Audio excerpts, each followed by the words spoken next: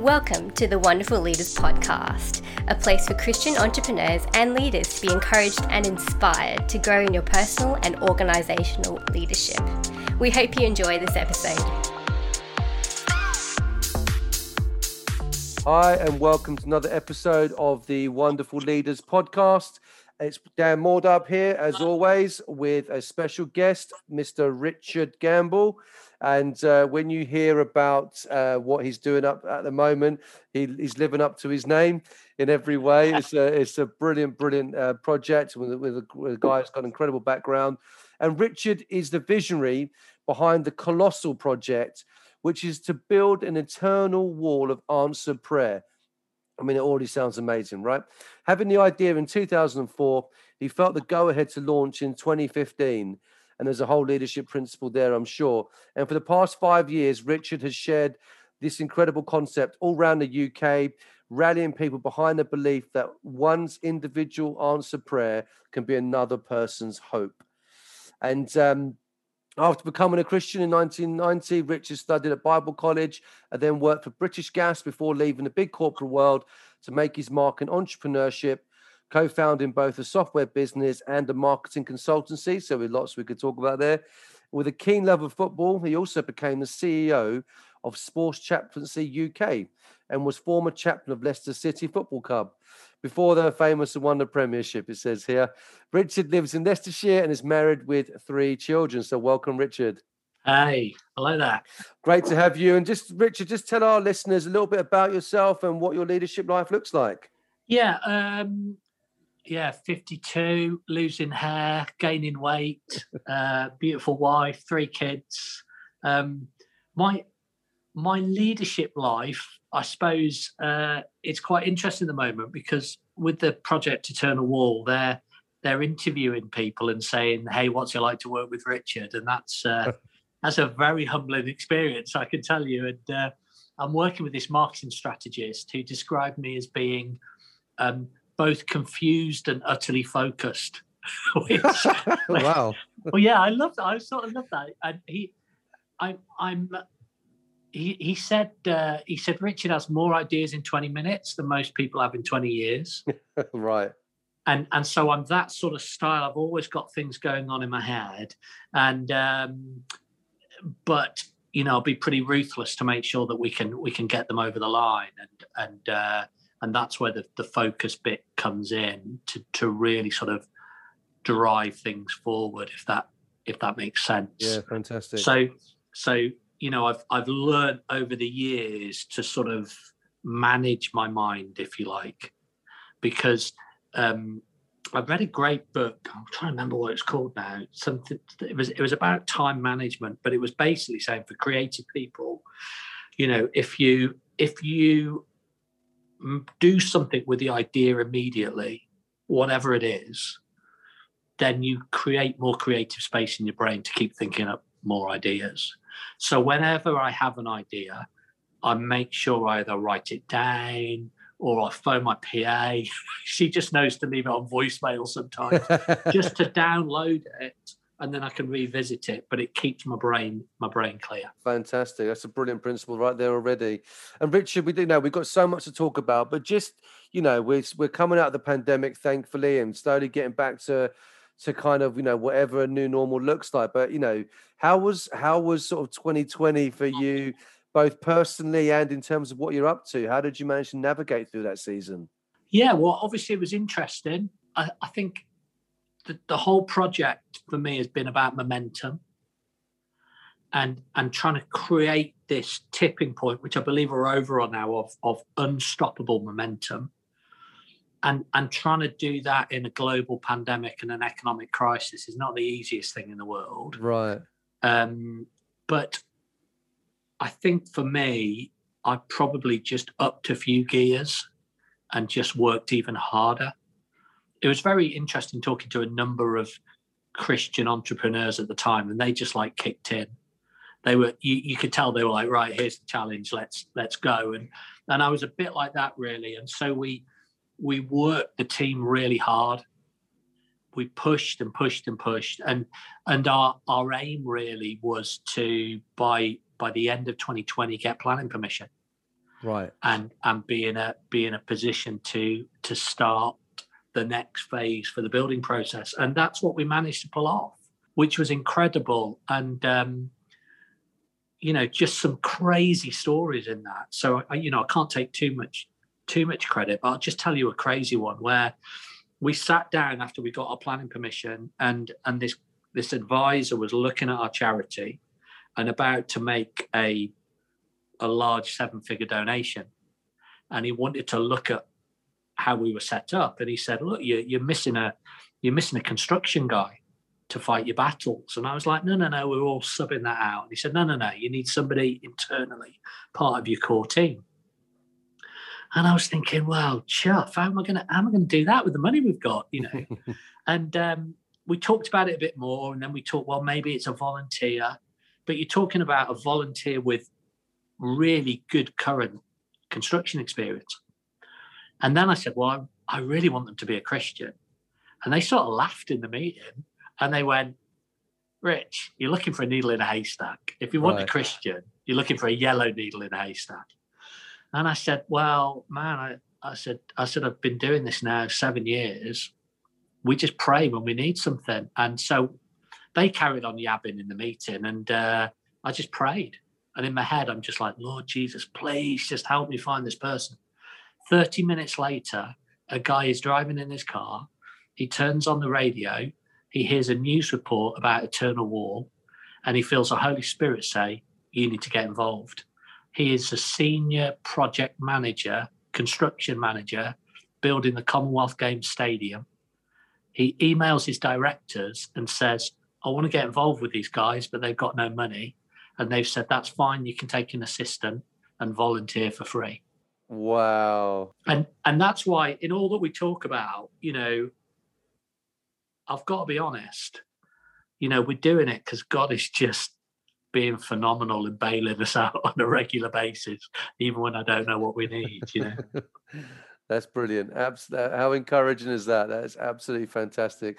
And we were talking just before, we'll get on to this, I'm sure, later on, but you were just sharing even before the recording, just, the miracle after miracle, how God's, gone before you and paved the way. And when we get onto the size of this project later on, it's just an incredible testimony. But taking a step back, looking at your life before this project, and I'm sure if you can remember a life before this project, you have had a really interesting career, from corporate world to chaplaincy to entrepreneurialism, you've kind of done it all, then you end up here. So, without, going through everything, tell us about a little bit about that journey, because a lot of people, they get kind of stuck in one track. I've been doing this my whole life, or I've always been in ministry. I've always been in leadership. You seem to have done a lot. So how did that all end up?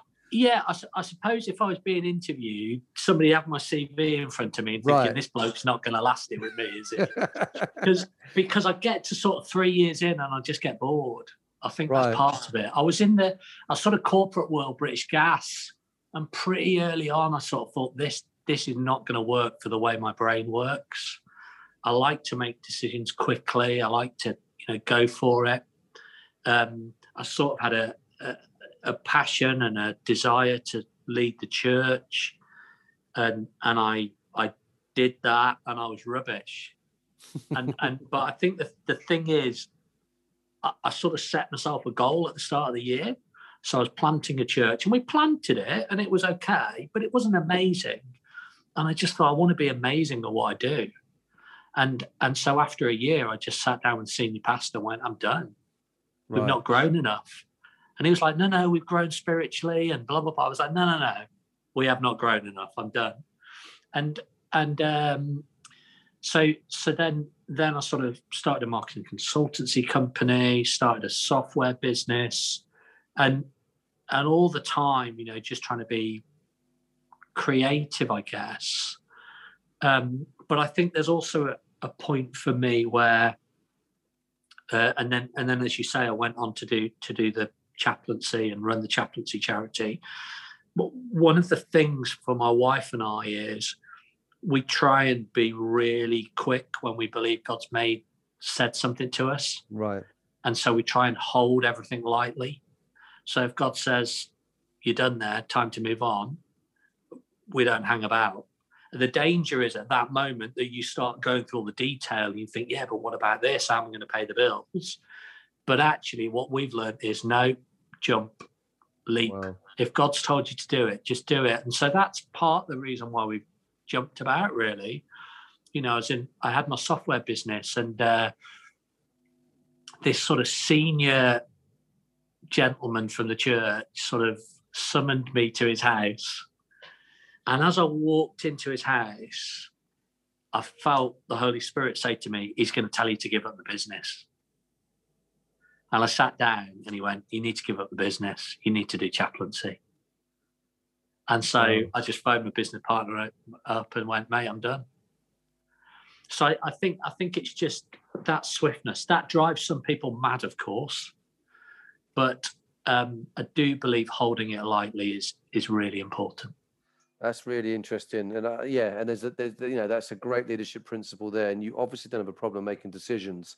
But talking of chaplaincy, that kind of leads us quite nicely into what I wanted to ask you next, because that's a whole different environment. Because you weren't just, you know, you're a chaplain of a football club in a city where you live, and you know, we were talking again before the recording. You and I both went to Leicester, University of Leicester, did economics, the proper one, yeah, indeed, did economics. I did business economics, you did economics, but then you ended up being a chaplain of Leicester City Football Club. So how did that come about? And that must have been interesting. It must have been different. You know, straight from kind of corporate world and entrepreneurialism into... Yeah, it came from a divine appointment, just bumping into somebody. Right. Who was the chaplain. He emailed me a few days later saying he's looking for a replacement. Immediately, I knew God saying, you're the man for the job. It was so different. And again, you know, might be arguable whether I did a great job at it. But, you know, when you're leading a business, you got people who, you know, do what you ask them to do. When you go in as a chaplain, as a football club, you're below the ladder of relevance. Right. You know, it's a performance-focused, a macho, performance-focused environment, and you're there just to listen to them and help them. And so the structure, if you like, they don't really get that. They don't really get why you're there. Some people do get why you're there, but they don't want you to be there. And so it was tough, and my natural reaction is to be, this is a football phrase, busy. He's a busy person. So I was trying to find solutions and help. But actually what I needed to do was just chill out and just walk about, get to know people and let them come to me at their own time. So, you know, I like to think, you know, I helped a few people while I was there. I mean, it's obviously all confidential. But it was a very interesting environment in the sense that I don't think I'd been anywhere before where if people didn't like what you do, they told you. They didn't mess about. You know, it was pretty brutal, and I'm pretty tough in that respect. But it was a good gig. It was a good learning experience, and I think there are now something like 600 chaplains in professional sport. Really? Yeah, and Warren Evans, who's my successor, had done a fantastic job at Sports Chaplaincy UK, and sort of providing support for mental well-being and providing spiritual support. And the chaplains vary. Different chaplains do different things at different clubs, but I think it's a really valuable resource for the world of sport to deal with somebody who's more interested in you as a person than you as your performance.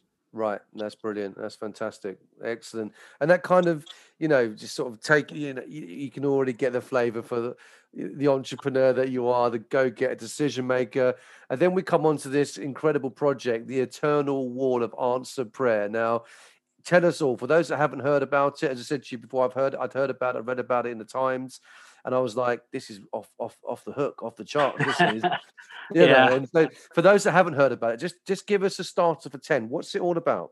So the idea is to build a national landmark on the outskirts of Birmingham, where it's an architectural sculpture, a bit like the Angel of the North, in terms of the principle, It's a Mobius strip, so like it's an infinity loop, which is made up of 1 million bricks.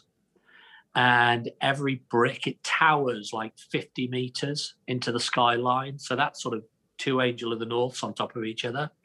And every single brick in the sculpture will represent the story of answered prayer. So the concept is, using some state-of-the-art technology, you'll be able to point your phone at any part of the structure, and your phone will light up and tell you the story of answered prayer that brick represents. Fantastic. Or you'll be able to type in, I don't know, COVID, and be able to, the app will then show you all the different places on the wall where there are bricks about COVID and answered prayer. So the idea is really to make hope visible, to tell this nation that Jesus is alive, that he listens and he answers prayer. We plan to,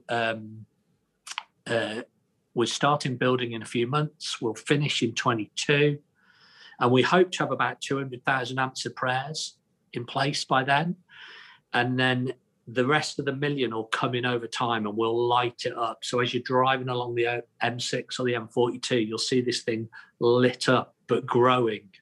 And again, that's trying to communicate that Jesus is alive and listening. And we're trying to provoke a conversation for the nation to consider whether prayer should be part of their life. So that's the dream. I felt God gave me the vision for that about 17 years ago.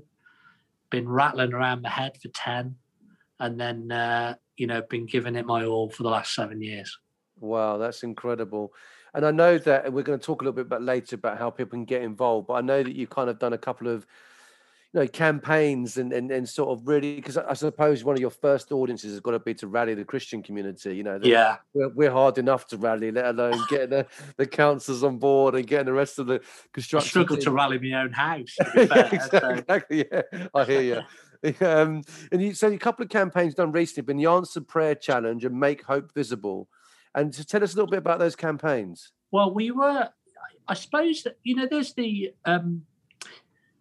Let me give you a bit of background. I think sometimes I meet Christians who are running charities, and really what they're doing is trying to raise money to keep going. Right.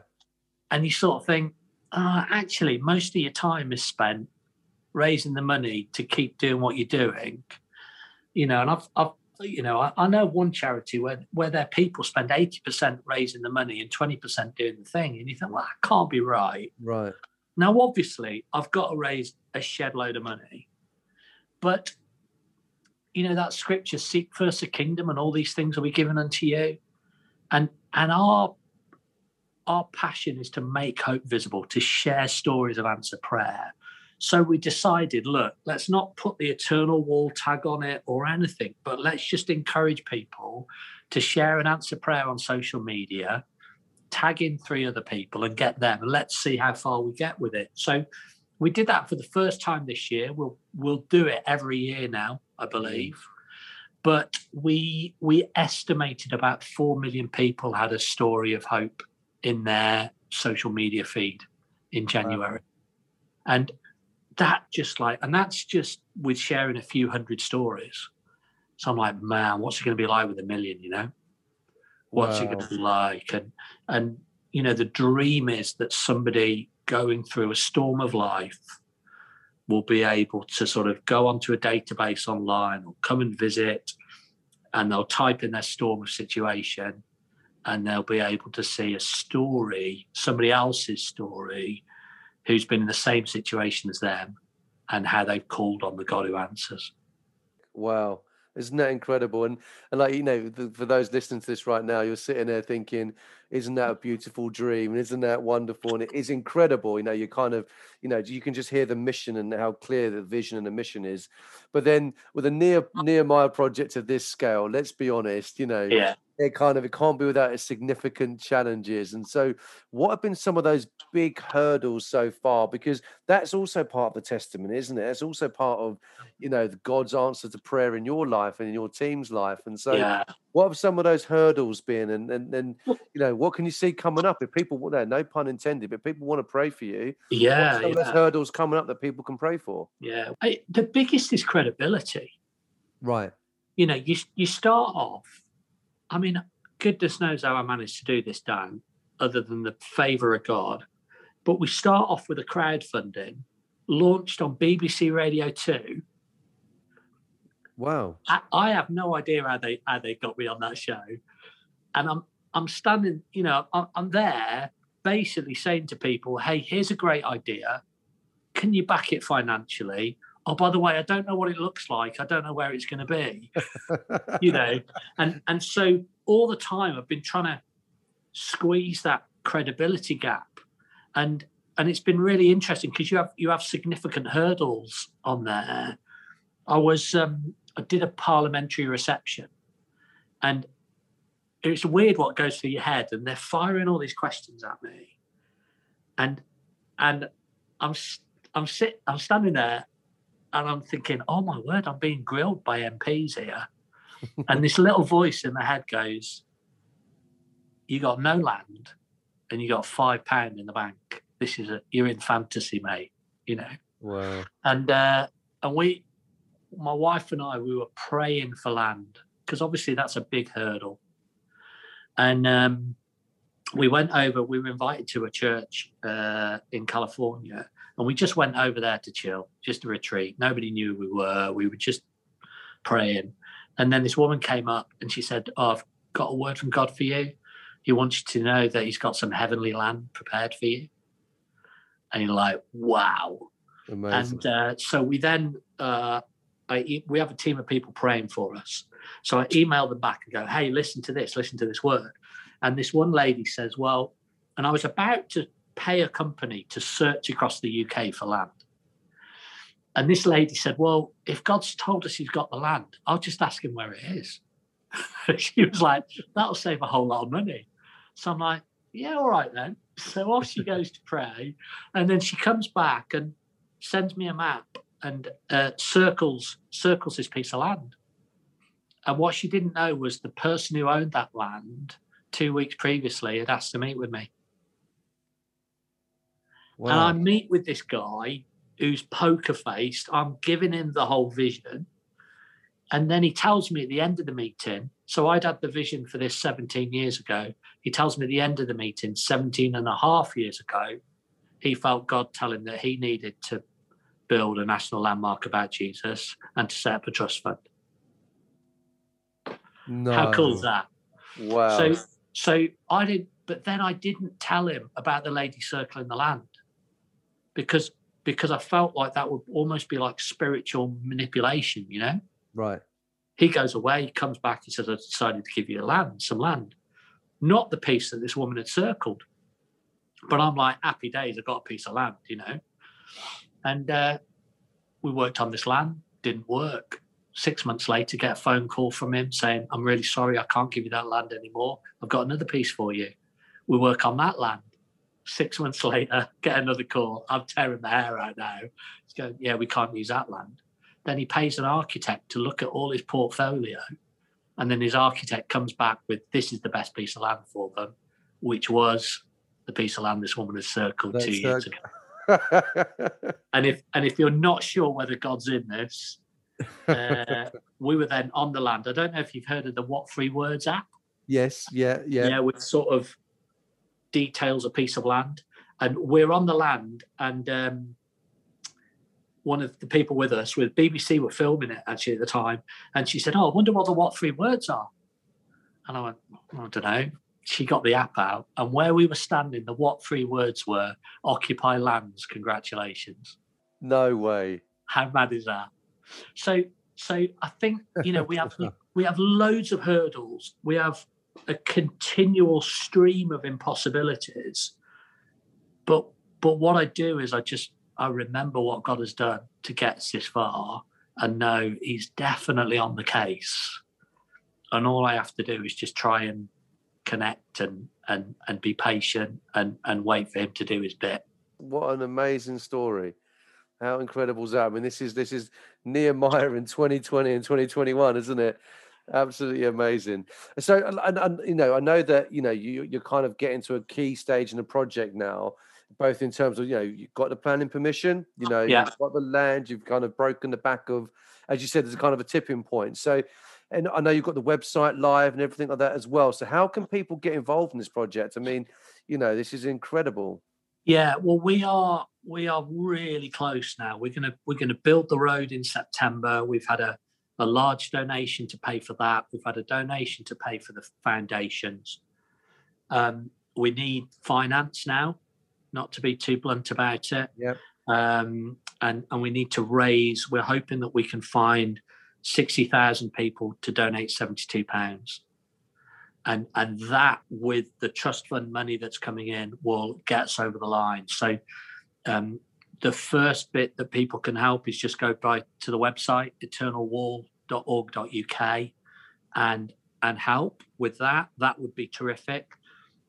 The most surprising thing that I've found in this whole journey, though, and it still stuns me to this day, it is easier to get money off people than it is to get their story of answer prayer. And so there are multiple reasons for that, I think. But one is, you know, we live in a culture, in an English culture where we're very understated. If I was in America, we'd be banging it, you know. Right. But God's asked us to do it in this country, which is interesting. And there's so many scriptures about proclaiming his deeds and announcing his marvelous acts. And so one of the ways that you can really, really help us is by telling us a story of what God's done in your life. And it may be a small thing. It may be a salvation story. It may be a big one. I don't know. It may even be a story of something that you prayed and the answer's been no. And you share with us how God's helped you through that process, because we all have those in our lives. But again, go to the website eternalwall.org.uk and let us hear your story, because the amazing thing about this project is that long after we're gone and we're dust in the ground, somebody will, I mean, who knows whether it'll be a phone, it'll probably be a Google glasses or something like that, but somebody is going to read your story of answered prayer, and that is going to lead them to Christ. And, fantastic. You know, what a wonderful way of fulfilling the scripture of Deuteronomy 4 verse 9, where it says, don't forget what your eyes have seen. Don't let it fade from your heart or your memory, and pass it down to your children and their children's children. It's a great way for us to do that in the nation of the UK. Brilliant. Spot on. So fantastic. So get to the website and get involved. Absolutely. Now, on top of all of this, I understand you've written a book as well. Yeah, just like, keep you busy. Yeah, in your spare time as it goes. Yeah. Tell us a bit about that. I met a publisher and he said a couple of years ago, he goes, I don't understand, Rich, why you'd want to write a book while you're trying to build a national landmark. And at the time, I was like, oh, yeah, it'll be fine. And then, you know, when I'm writing the thing, I'm like, I finally understand what he means there. But yeah, I've written a book called Remember. And I suppose Remember is not about Eternal Wall, but it is really the reason that we're doing what we're doing. It is about restoring the lost tradition of remembrance. I think as a Western church, we've forgotten how to remember. Right. And we live in a culture as well with Google and everything where we mentally don't need to remember things. And that is actually influencing the church. But if you look in the scriptures, it is filled, absolutely filled with God encouraging us to remember the things that he's done, because it helps to recalibrate our minds. That's right.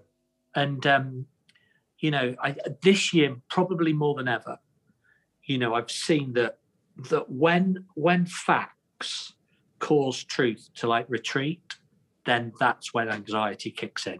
Right. And we've been inundated with facts, haven't we, through social media and news briefings. And that's not to say that they're not true. I'm not going down that line, but there's a difference between fact and truth. Yeah, absolutely. And for me, the truth is God loves us. He's got the best for us. And one of the things that I do, so, just to be frank, I'm bigging up this project like we're all doing fantastic. A month ago, I'm sobbing at my desk. Wow. And I'm going, God, I just can't do this. I'm just a day where I had a barrage of people saying no, bad news after bad news. My right-hand man gets rushed to A&E with a suspected stroke. I mean, it was a tough day. But what I did was I stopped myself and went, right, Rich, come on, remember what God's done. Remember the story about the land. Remember the story about the yellow needle in a haystack. Remember the story about 5 minutes to go before you needed the money to pay for all the wages in a month and the money dropped in. We've got so many stories like that. And what that does is it takes your mind away from the facts. Your spirit, your soul is focused on the truth of who God is, who he is to you, and it just empowers you to go forward. And so I've banged that in a book. It's not the most theologically deep book you're ever going to read, but I think it is filled with stories of answered prayer, and I hope those who have a look at that will be really inspired. Fantastic. I love that. Absolutely brilliant. And can you buy that on the website as well? You can buy that on the website. You can go on Amazon or wherever. Just, Brilliant. Fantastic. Love that. I mean, there's so much there we could pick up on. That kind of segues me in nicely, and maybe you've already answered this question, but I want to just drill in for a few minutes about sort of your leadership journey and kind of some of those keys that God's given you. I mean, like, you've already just shared quite openly there, we have up times, down times, times when things go well and things don't go well. And, you're involved in such a big project, but what are some of those keys that keep you going on the inside, those leadership keys that keep you focused and keep you going? Why haven't you given up? What are some of those things? Somebody asked me that recently. She said, what keeps you going? And I said, well, lack of options, really. I feel like God's told me to do it and he hadn't told me to do anything else. So there we are. But I think my wife is really important to me. And one of the things that I've learned over the last 7 years, and probably didn't learn it when I was running my software business, is I'm full of energy. I'm like a racehorse, and I just go at it, and I'm super energy, and then I crash, and I'm gone for a day, and I can't even think. I can't even say a word. And I don't know whether you relate to that, but I do very much. But one of the things I've learned is that is not a great way of living. Right, true. And that is not a great way for the people around you to live, because they won't go at the same pace. So probably the biggest lesson I've learned in the last 12 months through lockdown has been pace, and has been making sure that I look after myself well enough and pace myself so that I'm not having those highs and lows, those crash and burn moments. Practically, that looks really, really simple thing that I've brought into my way of working is to just have 30 minutes in the morning, not quiet time. I don't mean prayer and stuff like that, but I will go and have a coffee and that's it. I'll just think and I won't do anything. And I find that so valuable. I come up with so much good stuff in that time. But some days I come up with nothing, and that's okay too. And that pacing I've found to be really valuable, and I think it's going to enable me to keep going a lot longer. That is such a vital key leadership principle for people that are in senior positions, that are pioneering. And you know what? I've heard that a few times from different people, that some people have had to learn, how to speed up during this season, because actually God's saying to them, accelerate, move into the Right. time to step up. And for a lot of us, it's been slow down and realign your whole self around Jesus and around the kingdom, not just my work and my home. And it's very easy for entrepreneurs to kind of, like us to be 100. There's only one speed, and it's, it's top speed, and I think learning those rhythms of grace is such a real key leadership trait. We have a thing in our office called the Costa moment. Right. And it relates to a time when one of our crowdfundings, we were trying to raise 150 grand and we were way off target. And we sat down, myself and my right-hand man, and I said to him, "Ryan, Dave, we've done all we can do. We've done all we can do. Right. We need to just sit back and let God do what he wants to do now." So we call that the Costa moment.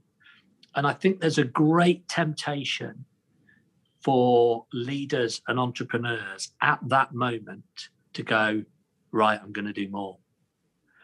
And it's knowing when to go, no, I need to, in my heart of hearts, say, God, I've done all I can.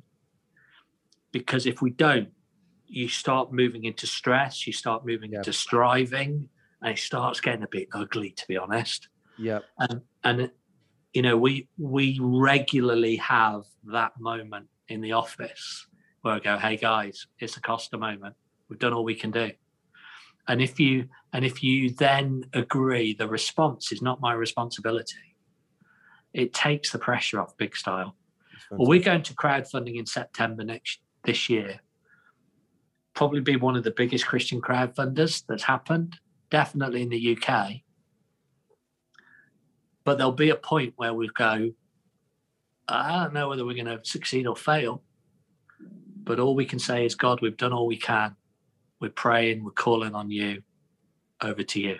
Great. And every entrepreneur listening to this podcast will resonate and relate to that very moment, because it's like a definitive moment, isn't it? It does become like you almost get this kind of sense of, this is the moment, I can't do anymore. And it either comes out of stress or anxiety, or it just comes out of, I've done everything I can and I literally can do no more. And I think that's often when faith kicks in, isn't it? There's that point, do you get out of the boat almost? Entrepreneurs are quite good at sailing the boat and rowing the boat. And I'm going to make this boat into a sailing ship. And at some point, you've got to just say, right, I'm getting out of the boat. I'm going to walk on faith now. I can no longer row this thing. So I love that. And the other thing I wanted to quickly say is my wife listens to these podcasts. And so I just wanted to say my wife is extremely important to me as well. And she would be a leadership key if people were asking me. I just thought I'd say that for brownie points. Oh, but, good man. Well, I'll get you in trouble now, because the other thing that I've learned is to have half an hour with my wife every day and have a cup of coffee. Okay, I'm going to delete that from the recording. No, that is the edit. Yeah, that's right. Yeah, that won't make it public. No, I'm joking. It will. That's fantastic. No, that's brilliant. Just so, Rich, tell us a little bit about kind of, you've worked in so many different leadership environments. You've seen it from so many different perspectives. What kind of leaders do you look up to, or who have you learned from? Who would you sort of get some of that thinking and that framework from? Yeah, I've tried to. I've tried to, throughout my career, just whenever I meet somebody, find out from them a little nugget. I just, when I meet a good leader, I go, "Come on, mate, tell me what you've learned." Right. Because they've always got a good lesson. Yeah, and true. if you can pick those up on the way. So it's not like I particularly look at, specific leaders like that. There aren't any that come to mind that way, because I think everyone should have their own unique style. But what I do is like listen to them and go, "Hey, that's a good, I'll have that. I'll nick that one from you." And some of the best ones I've got have been from people that nobody will have ever heard of. Right. Just a toilet roll manufacturer. Give me your top tip. I always write down when I've given somebody a job, and then I follow it up. And then they always learn that if I give them a job, I'm always going to follow them up so the job gets done. Little things like that. So I suppose part of that is if we try and big ourselves up as leaders, you're not prepared to ask those questions or look an idiot.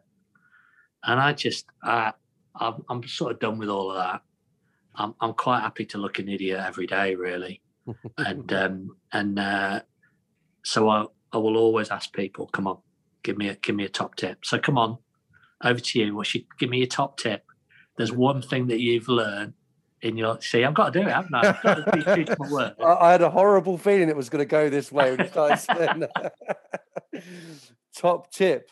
Do you know what? Over the last 4 to 5 years, I have been on a massive journey of dealing with disappointment, hurt, and pain. And I think one of the things I've realized is that what God has for you in your future is not defined by your past. If you will let yourself be shaped around the cross, Good. If you will let yourself be shaped on Jesus and take your hurts and your disappointments and your pain to him and say, you paid for that at the cross, and your future, that my future is in your hands. You know, my future, my destiny is in your hands. And I think that so often as an entrepreneur, when something goes wrong, or as a leader in any environment, when something goes wrong, or someone, you know, you have a breaking relationship, or someone abuses you in whatever sense, or, you know, a relationship breaks down, that becomes not only your point of pain, but that defines your future. Yeah. I think I've realized that your future is not defined by your past. Very good. If you will let Jesus remold and reshape and rebuild you, you know, and we're always becoming more like Christ, always becoming more like Jesus. Yeah. And I think that to me has been transformational in the last few years. Very good. The key there is letting him do that work, isn't it? Exactly that. Because I have met businessmen who have a sob story, and you listen to their sob story and they're just repeating it over and over again. Exactly that. And I think the older you get, you see those repeating patterns in your life. You kind of go, making that same mistake for 10 years, or you look at leadership circles. I'm not going to go into so much details on anything. I can see the mistakes they're making, and I'm not going to let that define me. You know, I'm going to be defined by Christ and Christ alone. Yeah. And that's really, really important and powerful place to come in your life, where you're defined by Christ and Christ alone. You know, where you know that everything going on the inside, as well as what you do on the outside, is being led and guided by him and him alone. You know, not by your own ego, your own self on one side, or by other people's expectations, you know, on the other side. So I think that'll be my little nugget for now, off the cuff. There you go. Good man. There we go. You can have that one for free. So Richard, you know, just no one's ever asked that, by the way. It's the first time we put on the spot on a podcast. I love it.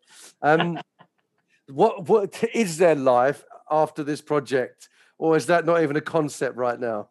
No, it's very much a concept.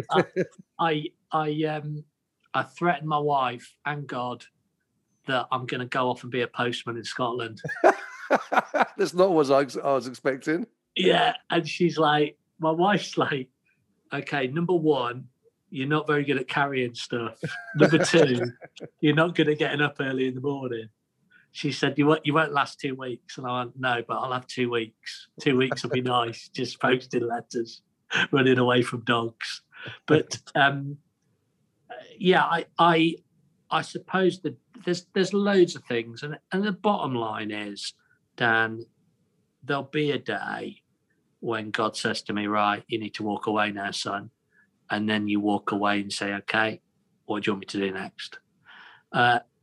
You know, he knows the desires of my heart. I've got a few cheeky ones in there, but God, that sounds a bit bad, actually. That's not like, you know, I mean, ridiculously ambitious ones. But I suppose I have learned so many lessons with taking on a project that, to be honest with you, at the beginning, I was laughed at, I was mocked, I was abused, I was banned from speaking in churches about, you know, ridiculous. And I would love to have the opportunity to take those lessons and help young men and women who've got crazy dreams to say, do you know what? If that bloke can build a national landmark that defies the laws of engineering when he doesn't even know how to put up a shelf, then God can definitely use me for my dream. And I hope that I can find people who've got dreams that I can inspire and help. That's fantastic, and I'm sure you will not be short on people that can glean some of that wisdom, that life experience from you. That's absolutely brilliant. And you mentioned a minute ago, it's a final question, sort of, kind of things you've learned along the way, and talking about the next generation. But what's one bit of leadership advice you would give your younger self? If you could look back at yourself 20, 25 years ago, what would you say to yourself? It's quite easy. I'd go, mate, be patient, chill out, and if I look at a lot of the stress and the strain has been when I've been trying to push doors that are just not open to me yet. Right. And if I'd have just concentrated on where the doors were open and just enjoy it and just taken my time and it's about confidence, I think, that those other doors are eventually going to open. Man, I think it would have been an easier ride. The word says his yoke is easy, his burden is light. And I think there are many times when I've tried to make the yoke a little bit harder for myself, Right, I can resonate with that, and I'm sure many people can. It's a great answer. Rich, it's been such a pleasure spending this time with you. It's been. I really enjoyed it, Dan. Thank you. It's flown past, hasn't it? I feel like we could have gone on for another couple of hours, but bless you in what you're doing and everything that you've achieved so far. And we pray, and everyone. I really hope anyone listening to this podcast, pray. This is not a project for sort of small-minded project is going to benefit a few. This is going to change a nation, this project, in many, many ways, physically, spiritually, emotionally. And so, we just really pray that this project will not only be a success, but God will do everything he needs to do in you and through the rest of your team. And that, we'll do the same podcast in 5 years' time and say, wow, this is what God has done. That'd be great. Bless you, mate. Thank you so much for spending this time with us. Thanks very much, Dan. We hope you've enjoyed this episode of the Wonderful Leaders podcast. To be part of the community, join our close Facebook group and follow us on Twitter and Instagram. Simply look us up at Wonderful Leaders and we'll see you there.